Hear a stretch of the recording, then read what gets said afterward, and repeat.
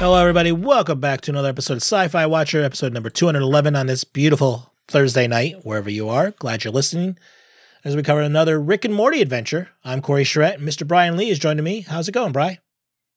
Good to be here. Good to be here talking about Rick and Morty. I can't get enough of this stuff. I'm getting hooked. I'm getting jonesing for some more. It makes me feel all warm and fuzzy. The warm and fuzzies. We get the warm and fuzzies. All right. I guess we should talk about it. The name of the episode is M. Night Shaym-Aliens. Shaym-Aliens. Go to the show notes. You'll see what I'm talking about. Episode 4, Season 1, Episode 4 total. January 13th, 2014. Written by Tim Kaufman. Directed by Jeff Myers. Love this. Love this simulation stuff. Love it. I do. It's like the holodeck on steroids. And the fact that Rick knows he's in the holodeck on steroids. Right. Well, Rick doesn't. Rick does, and he thinks Morty's not real, but it's. But everyone else is acting weird. I mean, I love how this episode just goes straight into it because it starts with Beth just walking out to her car, talking like an android, and you're like, okay, what's wrong there? Yeah, everyone's acting weird. Yeah. But, and of course, only Rick knows what's going on. Mm-hmm. And of course, Rick is Morty's the best student in class because in math, 5 times 9 is at least 40. At least 40. You're so right, Morty. Oh my God. I love how Rick comes and grabs them and they go get in the shower and get undressed because the aliens don't like to see them naked. Yes. It's just funny. I mean, that's just so bizarre and off the wall, and I love it. Yeah, it was hilarious. And of course, then they always have like a B story, and we find out Jerry is also in the simulator, and he's such an idiot. He doesn't even realize anything. And he thinks it's in heaven for him. Well, first of all, they even put the power down to 5% in that section and put it on autopilot. And he's in the car. Oh, I missed that point. Oh, yeah. They find out there's another human in there, and they say, put him in an area on autopilot with 5% power. So he's got the 5% power going, but they put like music on in the car and it's human music and it just makes a bunch of beeping, bopping noises. I love that. He's like, human music. I like it. Yeah. And people are like walking into trees and walls and flickering and multiple of the same people. I love that. And he has no idea. He's oblivious. Yeah. And I love how Rick says that they're in a simulator with Morty and he shows a Pop-Tart living inside a toaster and driving a smaller toaster with wheels. And a toaster oven garage. Yeah. Why would a Pop-Tart live in a toaster? Old lady walking a cat. A bun between 2 dogs. I mean, this is hilarious stuff. I just love it. I love how the aliens are called Zygerians, which is kind of like Nigerian scammers, That was a smart wording for that. Yeah. Just change one letter. And I love this is all going on because these Zygerians want the recipe for dark matter from Rick. Right. I can't believe how simple it is, though. I love that. That was so smartly written too. And I love how Jerry sells his hungry for apples pitch, which is just a ripoff of Got Milk. Right. And he's like, I'm going to go home and make love to my wife. And it's... Yes. And she's like, yes. Mm-hmm. It's just very awkward. I'm like, you don't notice your wife is very stiff and acting unusual? Doesn't move, yeah. Yeah, a little kind of weird for me. Just a little bit. But I like how Rick and Morty do the wrapping thing and lock up the system before it reboots, and they got to get the hell out of there the best they can. It makes sense. Mm-hmm. Overtax the system. Yeah, they get to the edge of the simulator, and of course we found out that's part of the Zygerians' plans. Mm-hmm.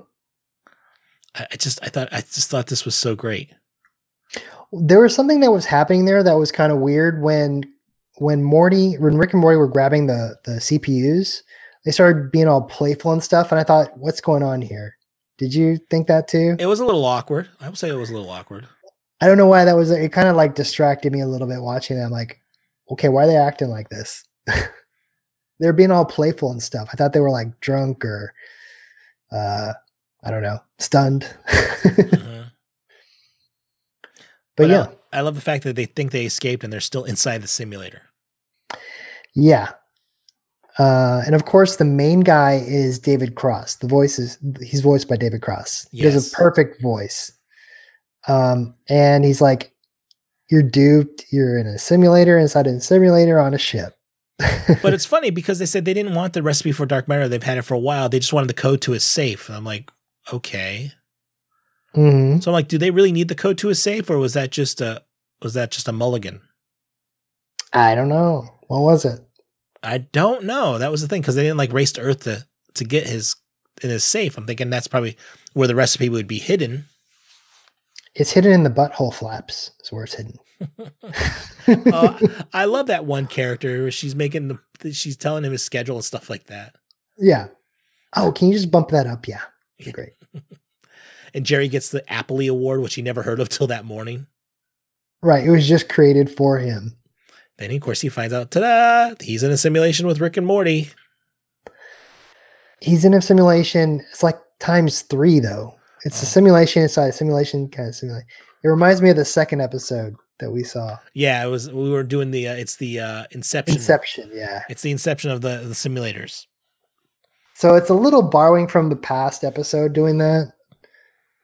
Because they went deeper and deeper, you know? Mm-hmm. But did you expect to find out that things weren't what they appeared to be at this point?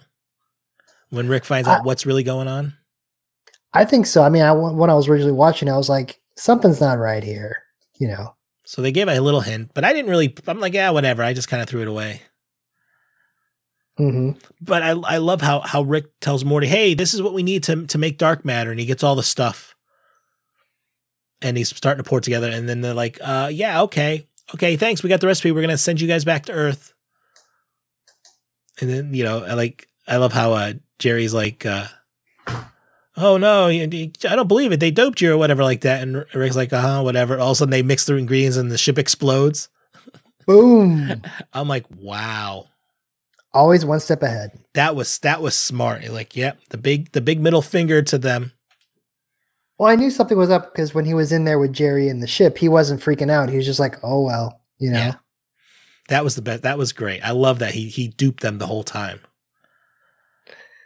Classic Rick. Mm-hmm. And of course, we had an after credits scene too. What is the significance of that Baker Street music? Because it came on and I'm like, what do you think the significance is? I don't know if there's a significance. Jerry Rafferty wrote it. It's Baker Street. No. I have no clue. It's a good song. I just don't know. It was playing throughout the episode. Yeah, I don't know what the reason behind that was. Yeah. I guess we have to look up if there's some significance to that song. Like, what's the meaning behind the song? Yeah. But like at the end, Jerry gets fired for his hungry for apples thing. Yeah, he gets to make his real pitch, and it goes exactly like you think. Just like, you're fired. And I love his little line of how does a guy like that go home and have sex with his wife? I love that. Of course, drunk Rick wakes up Morty to threaten him with a knife to see if he's an actual simulation before he passes out. That went too dark. I was like, whoa. They went way too dark there. Well, he was kind of getting manipulated. I was going to use something else, but he got manipulated. He wasn't sure what was real and what wasn't. So he's trying to cover his bases, I guess. Yeah. But he always has to go back to Morty and say, Morty, are you real? Morty. But yeah, this was another great episode. Haven't had a bad episode yet. No, and they're all different. That's what I like. I think it's, like I said, it's fresh ideas, you know. Mm-hmm. I don't know how long they've been cooping up this series, you know, as far as episodes and ideas go, but I'm loving it. Loving every episode. Yeah, I am too. And every week it's a different person writing it too. So I just don't know. It's just so much fun. This is just so much fun here. And of course, that's it for this week's episode. Brian, where can we find you online? You can always find me on Twitter or Instagram. It's Brian Says. And of course, you can find us at sameproductions.com/sci-fi watcher. We've got a lot of stuff going on. We just finished the Night Flyers novella, and we're still working on Night Flyers by doing the 1987 film this coming Tuesday. We got Doctor Who episodes that come out on Mondays, Orville on Wednesdays, and of course, Rick and Morty, always on Thursdays. Catch us live, 8 p.m. Eastern, 12 midnight UTC for our full episode when we talk about the Night Flyers movie. That's Monday nights, 8 p.m. Eastern. SayItProductions.com/live is the link right to the live stream. So head on over there right now, bookmark it for future reference. You can always email us about anything we talk about, Rick and Morty, Doctor Who, whatever. Sci-Fi Watcher at SayItProductions.com, or drop us a voicemail, 774-327-2948. That's 774-32-SAY-IT. I want to thank everyone out there for downloading this week's episode, and until next time, hope you have a good one.